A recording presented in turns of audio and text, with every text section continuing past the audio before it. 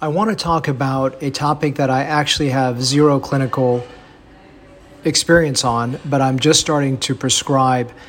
It is topical dutasteride. So dutasteride is the generic name for something called Avodart.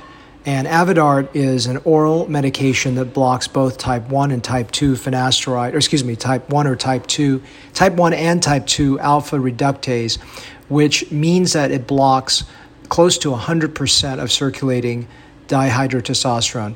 And that means that there is less of a chance for progression of male pattern baldness. It doesn't mean there is no chance, but the side effects are higher. And that is why I've steered away from prescribing oral dutasteride or oral Avodart if all possible. Now there has been a formulation of a topical dutasteride, which again I'm just starting to prescribe to patients. It is double the cost of topical finasteride, but promises to be potentially more powerful in stopping or slowing down, I should say, the male pattern hair loss. So in general, I don't prescribe Avodart, which is the oral version of dutasteride, but I am starting to prescribe topical dutasteride. So if you're my patient and you're advancing with topical finasteride, I may consider to put you on topical dutasteride. Now, just like any kind of alpha reductase inhibitor that is out there, like Propecia finasteride, I would not give it to a premenopausal female, and I would not give it to someone that is being exposed to a pregnant female that could ingest the topical ingredients. So this is actually more for my patients that are getting topical finasteride and maybe they're still advancing, especially for the young patients that want a more aggressive treatment to try to slow down and reverse their current state of hair loss. I'm now exploring topical dutasteride and we'll give you updates over the next couple years to see how this works. But to me, it's potentially promising as a therapy that minimizes potential side effects and offers an improved therapy for men in particular who are seeking restoration of their hair loss.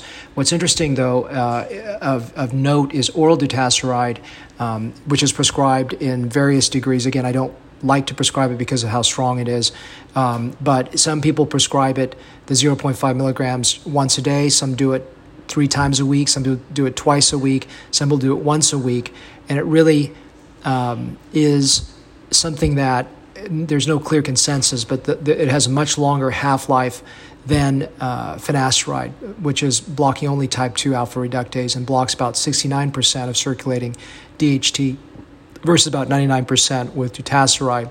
What's also interesting is that in other countries such as Korea, and I can't recall, there's one other country that actually has gone through full phase 3 clinical trials to manage hair loss using dutasteride, and they've shown clinical efficacy through all 3 clinical phases.